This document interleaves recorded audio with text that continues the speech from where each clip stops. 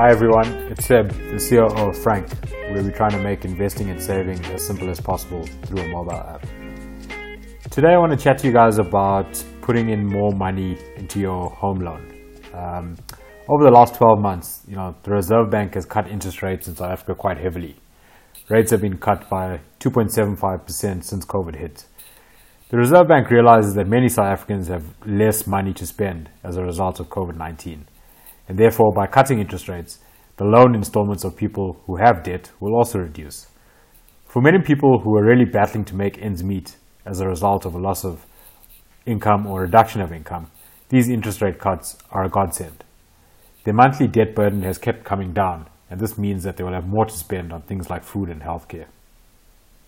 If you bought a house for 1 million rand at the beginning of 2020, and you were lucky enough to receive a home loan at the prime lending rate, which was 9.75% at the time, your monthly installment would have been about 9,500 rand. Now the same loan would only cost you around 7,800 rand per month, as the prime lending rate has come down to 7%. This means that you could potentially have another 1,700 rand in your pocket to spend on other things. If you really need to spend this extra money on essential items, then that is what you should do.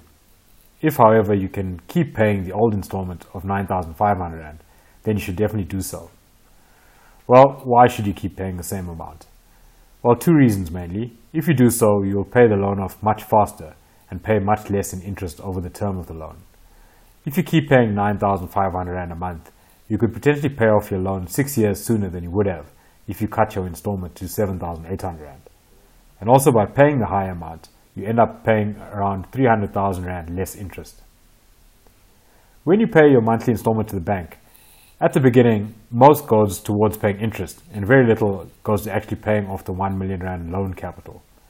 In fact, after 5 years of paying 7,800 rand per month on your 1 million rand home loan, which is about 460,000 rand, you still owe the bank 860,000 rand.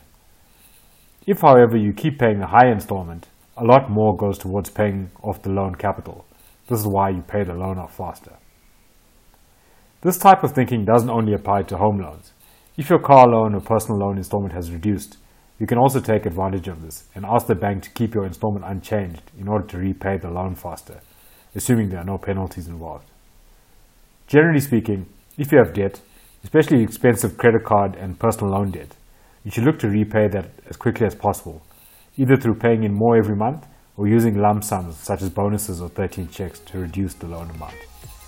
Well guys, hopefully you found that informative. If you did, please stay tuned to our social media channels for more content.